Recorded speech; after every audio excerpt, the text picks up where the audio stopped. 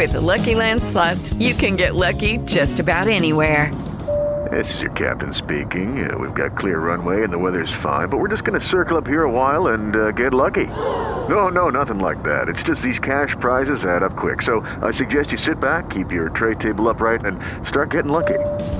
Play for free at LuckyLandSlots.com. Are you feeling lucky? No purchase necessary. Void where prohibited by law. 18 plus terms and conditions apply. See website for details. Blog Talk Radio.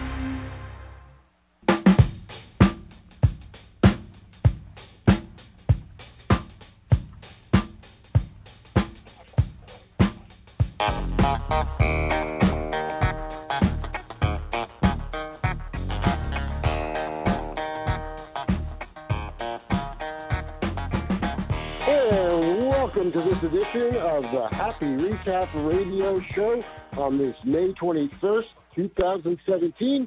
EJ, along with JB today, to recap what's been going on in the world of the Mets over the past week. And we've seen it all. We've seen the good, we've seen the bad, and much like today, we have seen the very ugly. That being said, I don't know how much more ugliness we will be seeing out of Mr. Tommy Milone after his performance today. It's what we've kind of been saying a lot over the past couple of weeks about this pitching staff. It comes down to it yet once again. They got to get healthy, and they got to get healthy real soon, JB. Oh, yeah. So I guess we start with today. Yep, we got you. Okay. I guess we start with today's game. I mean, it feels like we are a skipping record here, JB. It feels like every Sunday we're getting on here and we're saying, well, they won 2 out of 3, but unfortunately this situation that occurred on the Sunday part of the series is just completely soul-crushing. Today being just Tommy Milone getting his brains bashed in, another horrible performance by Hansel Robles, and a game where you did score some runs and it was just nowhere near enough because you're getting shelled left and right. And it just seems like we're getting on here every Sunday night going, oh, well, we should be feeling good that they took 2 or 3, but whether it's injury news or whether it's because they just had a completely deflating loss, you just can't really feel great about taking 2 out of 3 from this series. No, I mean, that's the thing. You know, with these fill-in pitchers, I mean, nobody expected Tommy Milone to come in and be Noah Syndergaard. I think if you did, you know, whatever you're taking is illegal, stop and seek help. But the reality of it is that the goal for these guys is to keep the team in the game. I think this team has proven it can score some runs, even with various different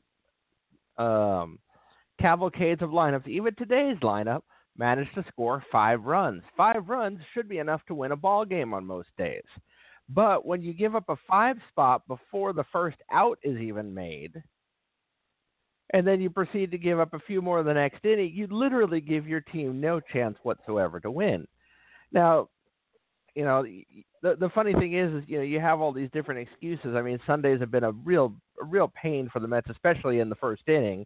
I was listening to Howie earlier, and he was something along the lines of the last 6 or 7 Sundays look like 4 runs, 4 runs, 5 runs, 1 run, 4 runs, 5 runs for the first inning of Met baseball, and that's against them. Those are not ways to win ball games. He mentioned, and I need to do some research on this, that this seems to be a little bit baseball-wide. But if it is, I think I have an explanation for why this is going so poorly right now on Sundays specifically when the Mets go out there and look utterly lethargic. It's a problem that we've talked about throughout baseball. What are there none of on Saturdays these days? Day games. Day games. Exactly. Yep. And I think that is compounding. And Sunday's always been that day where, you know, back in the day, that's when they popped the greenies, you know, and nowadays it's when they, you know, they're down in the Red Bulls and all of that type stuff to kind of get up for the game. But when you're that's after playing a day game. Playing a night game is another story altogether. I did think it was funny. I saw a couple people heavily critical of Terry starting Kevin Plawecki today. It's like, yeah, because you want to start that 33-year-old catcher day after a night game. That's a way not to break him down. But overall, I mean, I can't complain about how the Mets played. Now, how the Mets pitched is another story. The highlight by far, obviously, is Paul Sewald, who continues to look fantastic out of that bullpen. and seems to be the rock they've been looking for. The problem is he's surrounded by silly putty. Yeah, and the question is, if you do go ahead and make the move and throw him into some type of a starting role, even if it's a brief period of time, you don't know if he would be able to maintain that success having to stretch out a bit. But, it's interesting, going back to you talking about the remarkable being outscored on Sundays, the Twitter account Good Fundies actually tweeted out before the game, and I've now since updated it. On the first Sunday of this baseball season, the Mets beat the Marlins 5-2. They have now been outscored 63-24 on every Sunday since, and have lost every one of those games. That is just an incredible number that, for some odd reason, this day of the week is just not the Mets. I mean, they've angered some type of baseball gods, apparently, because Sunday is starting to feel like a day of rest for them because they might as well not even go out there at this point. But you're right. Stewart is he's been looking good. You said 60. Run that way. 63 to what? 24. So that's a 39 run differential. Yep.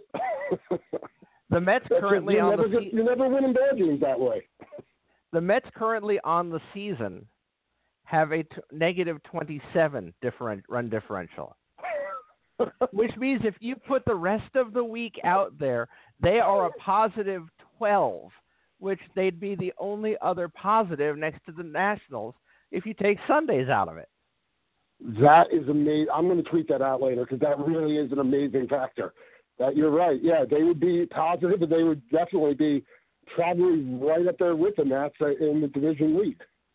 And as I pointed out to someone earlier today, if you look at the stats, since Adam Eaton went down against the Mets, was at like April 28th or so, I think, was their 27th, 28th in there. The Nationals are actually a below 500 team. They're a below 500 team without a closer. Sound familiar? It's amazing because if you look at it just statistically and you don't take the injuries into account, they have had a pretty nasty May, whereas the Mets have actually had, aside from the 7-game losing streak on the road, unfortunately, but up to that point, the Mets were actually the ones having a very good May in comparison in winning multiple series in a row. And then, of course, then they go to Milwaukee, and that pretty much felt like the wheels just falling completely off the bus at this point. Yeah, it's the one thing I will say is I said this in 2015. I'm going to say this, albeit really early, May 21st in 2017. If the Mets are to make the playoffs this year, by some miracle, and to point to miracles, going into today's action, the Mets had the identical record that they did in 1969. So thanks to Greg Prince for that factoid. Not projecting that similar miracle, but it certainly shows that you can come back from this. But if the Mets are to make the playoffs, the road again is through the division, not the wild card. Oh, no doubt about it. Yeah, I agree with you in full there. That I kind of feel like, and I hate admitting it, but I feel like you've got to track down these Nationals while they're hurting, and you've got to close the gap between them if you want to have any shot. Because I definitely feel like I think Greg Prince tweeted it out the other day, like what the Mets would have to go from here on to get to 90 wins, and the number was it was foolish. To even assume 85 at this point would take a hero's effort. You basically have to get everybody back starting now and everybody performing at their top level, and I just don't see that happening. So you're right. I mean, the wild card will most likely go to a mid to high 80s team, possibly even low 90s, and they're really just functionally there's no way for the Mets to get to that number, I don't think. I think it is entirely possible, and this is keeping in mind that right now DC has like the fourth most wins in baseball. But like I said, most of that is they are a 500 team in the month of May. They are 100% a 500 team in the month of May. And like I said, if you count the last couple games of April, they're a below 500 team since they lost Adam Eaton. So presuming they keep that up, presuming they don't pick up a closer at the deadline, etc., making a lot of presumptions here, I think it is entirely possible that 82 to 85 wins the National League East. Yeah, I think you absolutely could be right, bearing in mind also that the Mets, they've got a ton of games left with the Nats. So, I mean, if they just keep pace with them and just win your games against them, I know that's no small feat to ask, but if you can start winning games against the Nats and closing that gap a little bit, I agree with you. I think If you tell me that 83 games would win this division this year, I can't say that I'm going to argue with you too much about that, because I could definitely see that being the case. And that's why my prediction right now on paper, barring injuries, and this applies, I mean, especially, it also keep an eye on Mr. Duda and how his performance is. The next series with the Nationals begins at home Thursday, June 15th. So just under 3.5 weeks from now. My prediction is that's the Major League debut of Amed Rosario. I could see that. I also could see that definitely, hopefully seeing a second, possibly even a third start for Steven Matz back in the rotation, for Seth Lugo back in the rotation. So you should hopefully, while you're not going in there with all your guns ablazing, because of course you won't have Syndergaard, you will have a much more balance. I don't think we're throwing a Tommy Batone out there against the Nats at that point in that series. No, and that's the thing, and that's why it's like, Sandy's very much on record about Amed Rosario and Dom Smith saying as soon as they can pitch, they can get called up.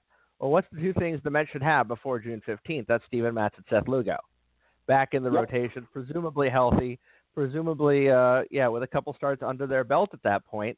That gives Sandy then the freedom to make those call-ups. If Duda is still stinking it up, I think you call up Dom Smith and see what he can do. Personally, I would call him up a little sooner, just because a couple days sooner, because to focal point both of them in that scenario may not be fair. But I think that's when if not then, that is when that becomes a serious discussion. Super 2 thing all aside. I mean, I'm looking forward to seeing both these guys. They're going to play for the Mets this year. They're going to have an impact this year. But at the end of the day, the Mets are still scoring runs. Now, no thanks to Mr. Duda, and Mr. Reyes has been very much hot and cold. Although I don't know about you, dude, but as a fan of the Mets throughout the obviously for decades, but I mean the glory teams of old. Looking back, I felt like I was watching Jose Reyes 2006 yesterday. Oh yeah, that's why it was such a bummer to hear that he was tweaked today and had to sit out today, because that was some vintage Jose, creating chaos, multiple hits. He definitely looked like a shade of his old self. And I feel like we've seen that a couple times since he's returned to the Mets, and that's why I just don't get the people are killing Reyes. They're making it like Reyes hitting 190 is the reason this team is where it is, and that these are the same people who just look past like 3 straight years of Duda hitting in 210 for the majority of the season, and nobody's killing him. Like, I don't get killing Jose Reyes. He has a skill set that the Mets desperately need. They don't have speed, and let's face it, with Cabrera out, you're going to need defense on the left-hand side, and that's something we've seen far too often when Wilmer Flores is in there, but you don't get a lot of it on the left side. I like Flores. I think he's a good utility player, but forcing him into an everyday defensive role is not in the Mets' best interest. So, like it or not, Mets fans, I mean, Jose Reyes is here for a little while. Now, of course, things could change as far as playing time goes once Rosario gets called up, but I'm not as high as you about the likelihood of him being here in June. I feel Sandy, in many ways, when the entire fan base basically decides they want something, I think Sandy likes to dig his heels in, defy them, and almost be like, I'll give it to you when I'm ready to give it to you. I think we've all seen that. I mean, they discussed sending Conforto to the minors in spring this year. So whereas everybody in the fandom was sitting here screaming, no, we want Michael Conforto. We want to see if he can bounce back. And he sure as heck has done that. So I'm not as high about seeing those guys here in June. I kind of had the All-Star festivities more targeted for them to maybe just prior or just after for them to get called up. But I do agree with you that they both will get called up eventually, and they both will play significant roles on the Mets' future the rest of the season. What I'm not so sure of is no matter how hard he struggles, and we've seen him go through some miserable stretches, and that's why I'm not convinced no matter how hard he struggles if Lucas Duda doesn't lose an ounce of playing time. I mean, we've seen in the past him go through stretches of 5 for 75 at the plate and not lose a second of playing time. So if Dom Smith isn't here, I'm not convinced entirely that they'd be willing to sit Duda down and let T.J. Rivera take some days at first base. I just feel like Terry's got some weird type of kinship with Lucas Duda that he just won't ever. There have been so many times over the past few years that Lucas Duda absolutely should have been given multiple days off, not just the quick blow of one day, and it never happened. And there were viable options there, and it just never happened. And Lucas Duda just continued to go out there and stink it up until he has that 1 week of the month where he doesn't go out there and stink it up. It's just who he is, and we're seeing it with Jay Bruce now too. That home run was really nice to see today because he'd been mired in such a slump. But we've known it from the beginning of the year that there are some streaky guys on this team, none more so than Duda. But given his history of not being sat down during a cold streak, I don't see it happening now, unless, like you said, maybe Dom Smith is here. But I don't see it happening for a T.J. Rivera, which really, that's a shame, because I kind of feel like T.J. Rivera, from a hitter's perspective, is the second best hitter on this team to Michael Conforto. You know, one of the things that was said early on with the Mets was, and, you know, of course, this is a scenario where Mr. Wright is not amongst the deceased, as it were, but that Jose Reyes' role was going to be with this team, that he would be the super sub, if you will, pretty much playing just about every day, alternating between second, shortstop, third, and possibly center field. When we do see Cabrera come back, and that should be here shortly, and you do see, Cespedes come back, and that moves Conforto to center field, because Lord knows they're not going to sit Conforto when you're putting up all-star numbers. I'm sorry, you just don't. I know there's a few doomsday fans that believe that's what's going to happen, but Curtis Granderson is going to the bench, people. That is the reality of the situation, and I think that it gives us a stronger bench. I actually think Curtis Granderson can still contribute to this team as a non-everyday player. The other guys, I'm not sure how much they contribute as a non-everyday player, but he's a guy I think could. All that to say is, I don't know, we still have a couple weeks before the trade deadline, EJ, and I've talked about if this team is worth improving, that third base is probably the position you most easily can upgrade this team at, especially when you look at catcher and the fact that Rene Rivera is doing pretty well, which, you know, that could be a ticking time bomb, or it just could be, you know, it could be that he's found a new facet of his game at age 33. I think the latter is probably more likely, but I'm enjoying it nonetheless. I don't see what the problem is in making Jose Reyes that super sub here when Cabrera comes back and saying, well, Cabrera's going to need a couple of days off a week. Neil Walker clearly needs a day or two off a week. Conforto will probably need to move to left field once or twice a week to give Cespedes some time. Why not say, you know what, until the deadline, let's see what T.J. Rivera has. Let's make him the everyday third baseman. Tell me if that's not a bad plan. I am 100% on board with that.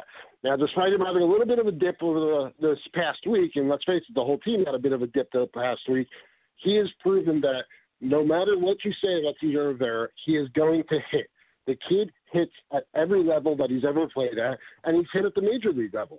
And I know that it's all about the slugging and OPS and all that, but it's damn nice to have a guy in the lineup who's hitting above 300, a guy you can consistently count on to move a man over if need be, a guy who will make contact when contact is needed, a sac fly, a base hit, something like that. I totally think that he could slot in as a great number two hitter for this team.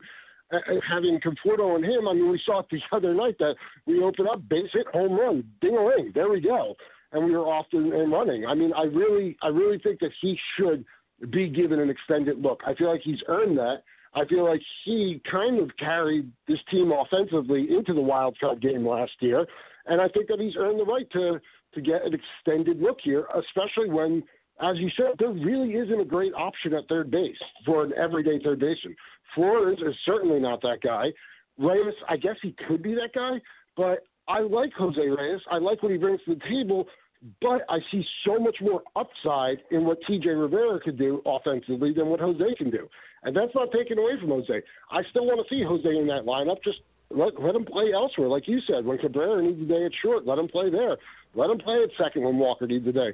You can still get plenty of at-bats for Jose Reyes and have T.J. Rivera play every day. And I totally think he's earned that right, and I think it's something that Terry really needs to do sooner rather than later. You know, and the thing is, and this will probably grind some fans the wrong way when I make this comparison, but let's be honest, as far as getting a hit where a hit needs to happen, T.J. Rivera reminds me a lot of a certain fellow who used to have at second base who moved on to D.C. He just happens to be right. He just happens to be a little bit better defensively. Okay, a lot better. You're you're absolutely right. He is exactly like Murph when he needed to get up there and get a smart at bat. That's what TJ Rivera does. When you got guys around him like Bruce and like Duda, when they are mired in these awful slumps, you need guys who can make contact and can make things happen on the bases. You can't always, we've said it how many times, you can't always rely on the solo home run to make things happen. And TJ Rivera gives you the option to hopefully clutter up the base paths a little in case one of these guys do run into a fastball, and to have smart at bats. And like you also said regarding the Murph factor, he's much better defensively too. The kid is good defensively. Thus far, I mean, I had heard that was the knock on him, and I don't get that. I think he plays a solid – he's not Gold Glover by any standards, but he plays a solid position no matter where you throw him out there. So I'm perfectly comfortable with him in the field. Yeah, absolutely, and that's kind of how I look at it. I mean, I'm looking for reasonable band-aids because again, I think there were a couple fans passing some rumors today about Wright, and I put some veracity in them when I hear them. But I don't know if you saw any of the footage yesterday of Wright on the bench. He doesn't look like a happy camper. Things are not going well for him. David looks defeated. And that's, I tell you, as a Met fan, as a David Wright fan, that just kills me. But, you know, I think, I'm wondering, it is hard to not wonder if he's accepting what some of us Met fans have already come to accept about him. And at the very least, he is not going to play a game in 2017. At the very least. Now, 2018 and beyond, I mean, there's some debate, and, you know, that's up to the doctors and all to decide. I know Dr. Parekh, indicated he didn't think, mind you, we talked to Dr. Parekh. He's an expert. However, always worth noting, he has never personally examined David Wright. So, the reality of it is, though, the Mets have to be thinking about what to do at third base. There's not a third baseman on the market right now. There won't be till about the 10th of July. And at that point, you have a 3-week window. You figure Cabrera will be back in a week to 10 days is what I'm hearing. Cespedes could be back by the weekend. Darno by midweek, which you'll see Plawecki go down. It sounds like Rivera will remain the everyday catcher. Darno's going to have to earn his playing time back. But, you have a couple guys that a day off. You can absolutely, like we said, you can get the at-bats for Jose Reyes. Do you put Flores at third? No, I don't think so. Do you keep up Reynolds? Definitely not. He's AAA for sure. But why not give TJ Rivera a chance? I mean, it seems to be the most logical sense. I mean, it's not his best defensive position. But, the other thing is you get a little bit of an idea of what you got. Now, if you've got to go out this offseason and potentially get a permanent third baseman, a permanent catcher, because, again, even if Rene Rivera continues on this pace, he's going to be 34.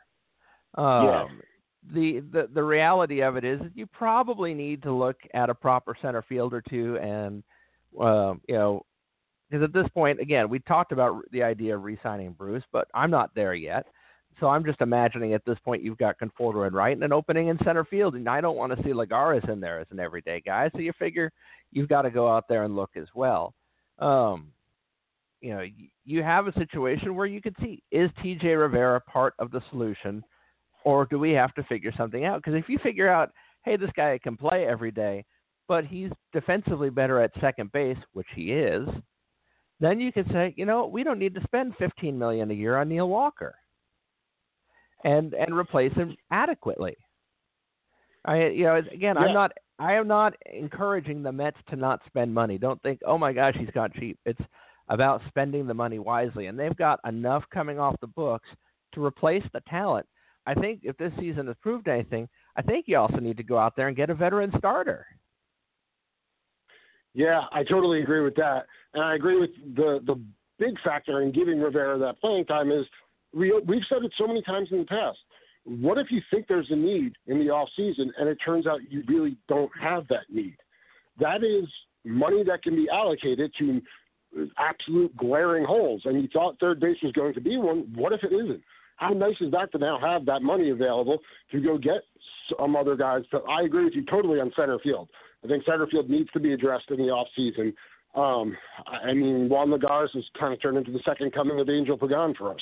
We thought he was going to be something, and he turned out to be something completely different, and that's a bummer because I had really high expectations of where Juan Lagares' career was going to go. And I'm fully in agreement about, at the very least, one veteran starter. I can sit here and argue with you that you need to find one that you can stash in AAA, too, for scenarios like this so you don't have an Adam Wilk or a Tommy Mattone having to throw important games for the Mets.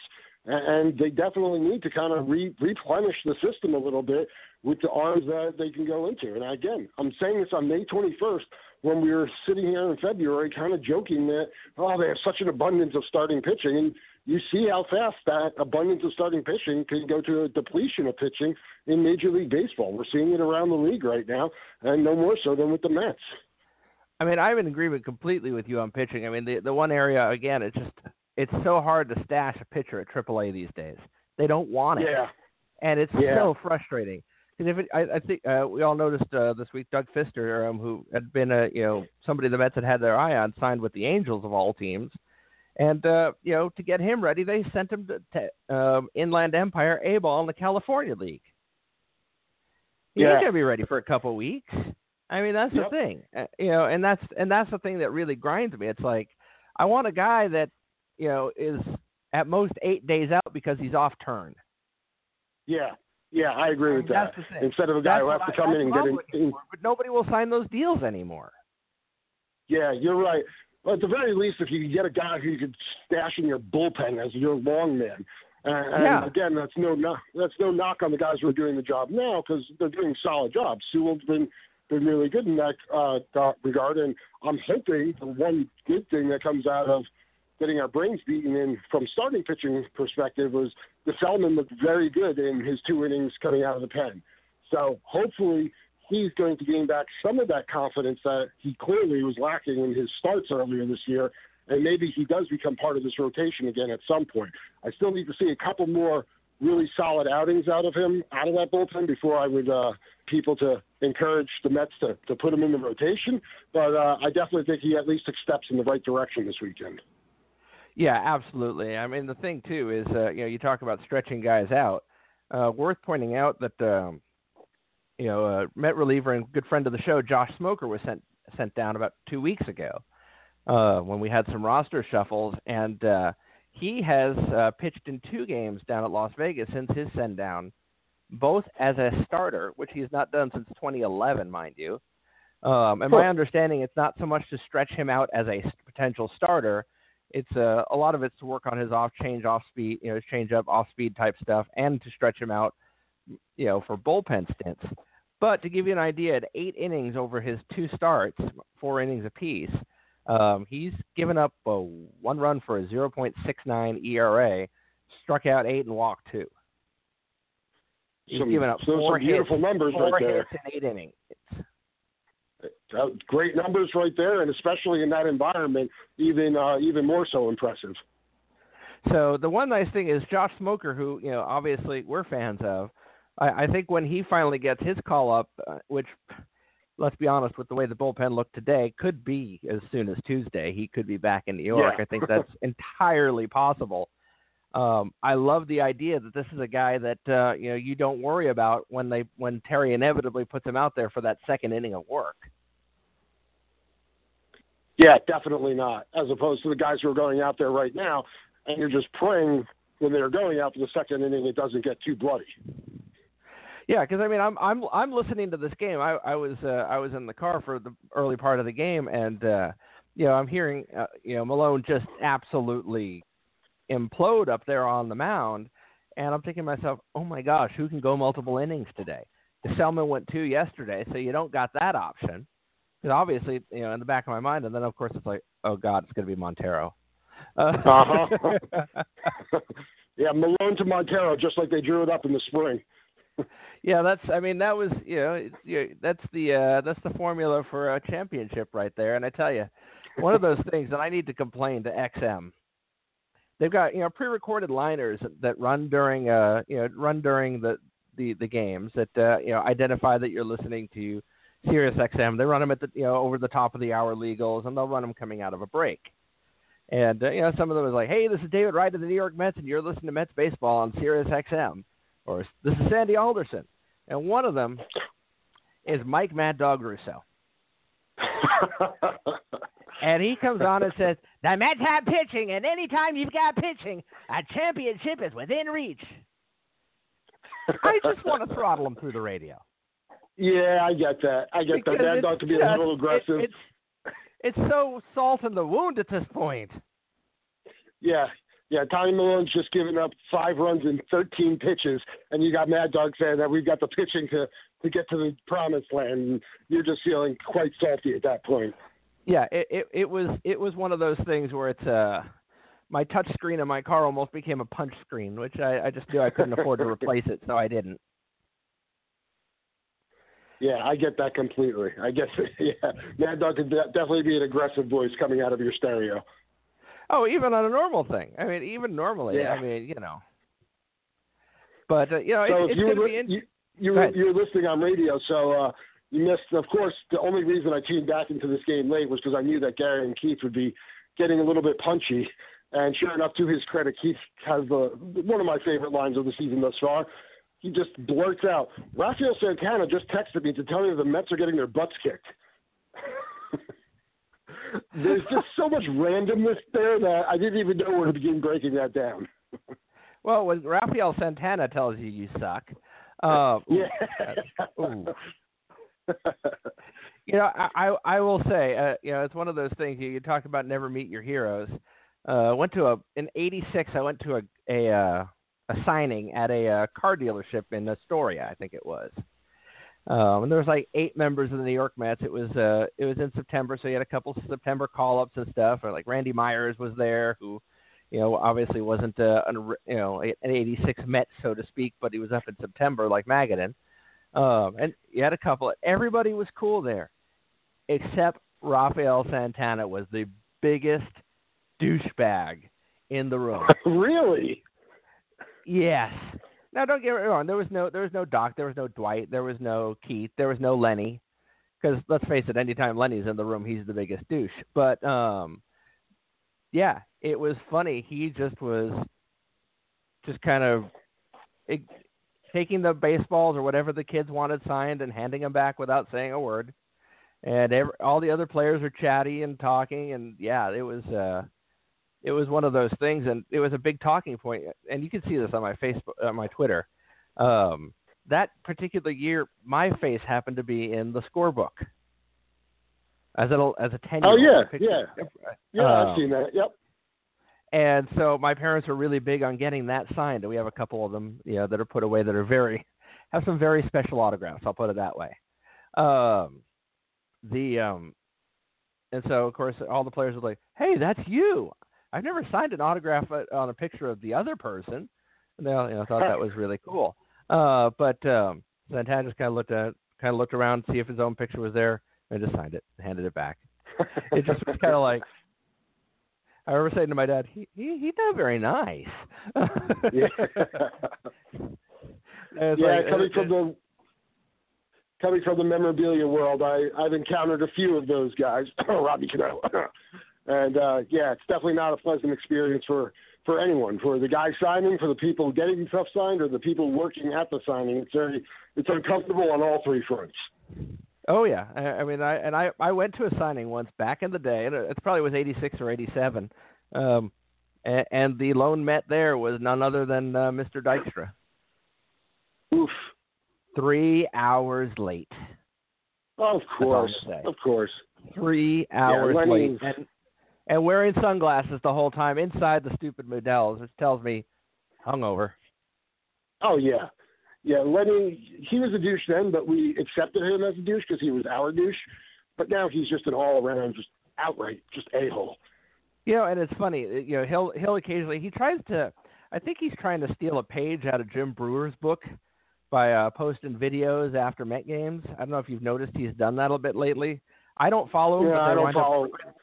They wind up retweeted into my timeline, and I've watched maybe 30 seconds of one, and everyone's like, "Oh my gosh, Lenny's talking exactly what I'm thinking," and I'm thinking, 1, he's looking at your tweets, that's why, and 2, he could be completely right. I'm still not going to take him seriously because he's Lenny Dykstra.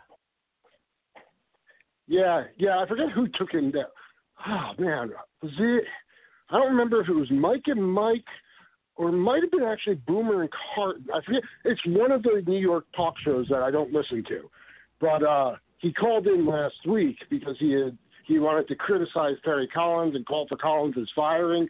And first off, it was a morning radio show, and he sounded wasted.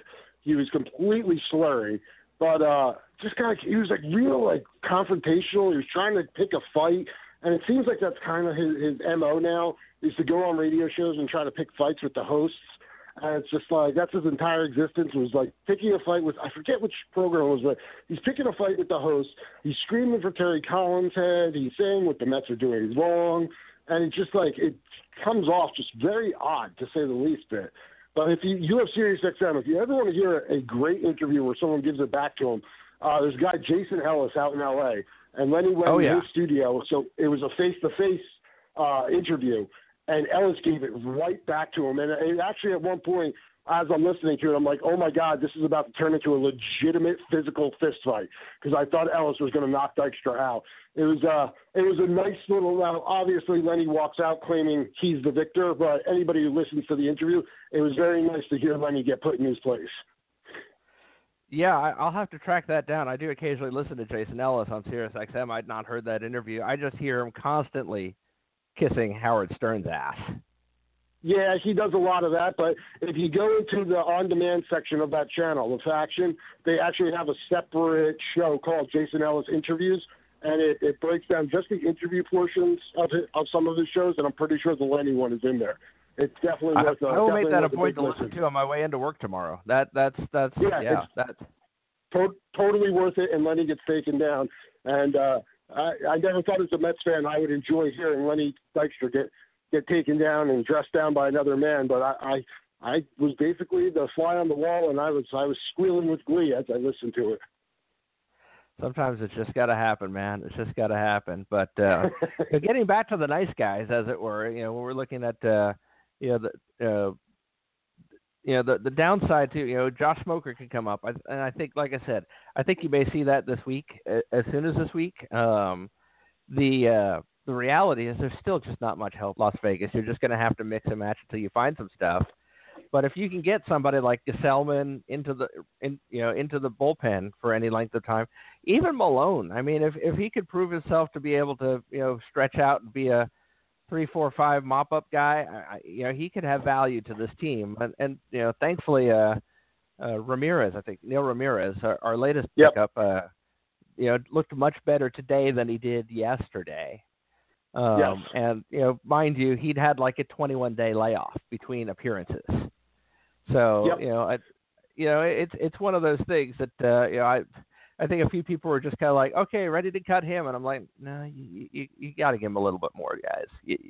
He hadn't pitched in weeks, and that's why people were complaining the other night when Montero wound up in the game. It was like, well, why not Ramirez? What happened to Ramirez? And it's like, that's why. That was why that didn't happen then. That's exactly why. You just got to ease these guys into these games. So I look at this entire situation, and I think Ken Rosenthal was asked about it yesterday. If the Mets are still positioned to be buyers at the deadline, he believes they are, and I believe they should. Now I say that on May 21st. Ask me again on June 15th, and then ask me again on July 15th. That opinion very well may change. But one question I want to ask you, EJ, one of the things that you have always said throughout the many years of our friendship, into the years of the forum, into the years of the podcast, is that you don't judge a team till Memorial Day. Yep. We're coming up on Memorial Day. There's no show for Memorial Day weekend next week, of course. And I'll ask you again a bit about it afterwards, but where do you sit right now?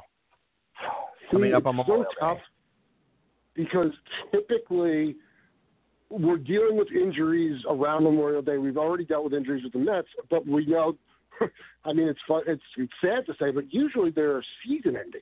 So I kind of know what the team's going to look like, or at least very likely in the disabled list stint. So aside from Noah, though, yeah, we're banged up like heck, but we've got help on the horizon. So it's kind of weird, and I'm not hedging anything, but I really need to wait to Memorial Day simply because this week is a definite keep your head above water and possibly even maybe fatten up a little bit, because you're going against the Padres, who are god-awful, and then you're going against the Pirates, who are themselves 4 games under 500. So this could be a week where the Mets actually make a little movement on the Nets, hopefully. So if I had to go with my gut right now, I'd say yes, this is a very flawed team, and I don't see significant help anywhere coming back when it comes to the bullpen, which is a much bigger problem than I thought it was going to be. I mean, granted, losing your closer possibly for the season is always going to hurt a team, but hey, Washington's not crying any spilled tears for us losing our closer. So they're in that same scenario, and I think Addison Reed could be a good closer. So as I look at the team heading into this upcoming week, I'm still optimistic, but I think they're one major injury away from the starting pitching to kind of have to start maybe reassessing if they're buyers or sellers at the deadline. But as of right now, if it's me, I still consider them to be buyers. I still consider them to be divisional contenders. And I still think that when the gang gets back healthy, I still think they could have one of the deepest benches in the National League, and they'll still have a very good pitching staff. I just need to see this good pitching staff start to pitch good. Yeah, and I think that's exactly it. I think I'm exactly in the same place as you are. And as I said to a couple of people over the weekend, as we've talked about Addison Reed, now this will be my final thought for the week, is that in Addison Reed, you may have a flawed closer, but you still have the best closer in the National League East. I totally agree with you, 100%. It remains to be seen what happens at the deadline with the teams in regarding how they're going to handle closing out games, but I totally agree that Reed would be the best of the 4 right now. Yeah, you're going to need an 8th or 9th inning guy at the deadline if you're going to compete. But the good news is, so do the other teams.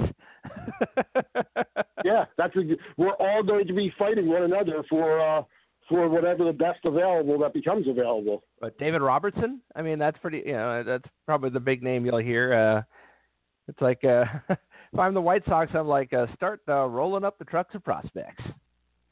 Yeah, it really is. They probably will be able to command a king's ransom just from the NL East alone.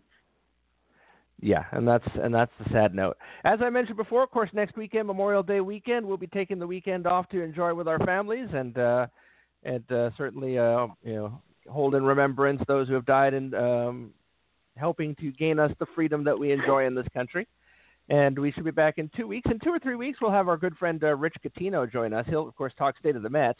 Pretty cool book he's got out now, EJ, Press Box Revolution, How Sports Reporting has Changed Over the Past 30 Years. And this is a guy, he's been through it all. He has seen it all. I'm really excited about this book.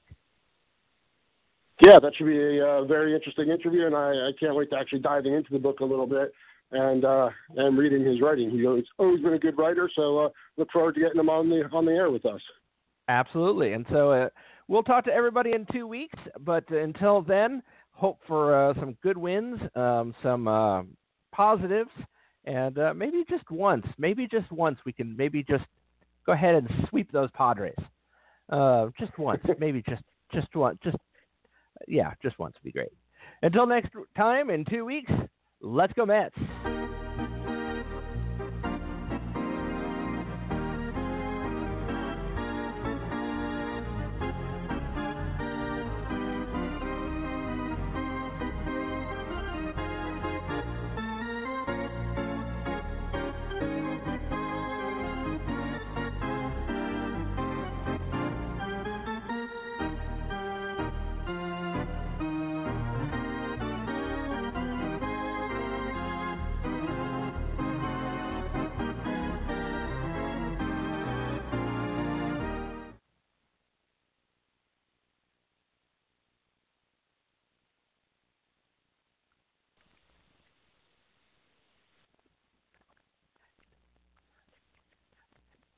With the Lucky Land Slots, you can get lucky just about anywhere.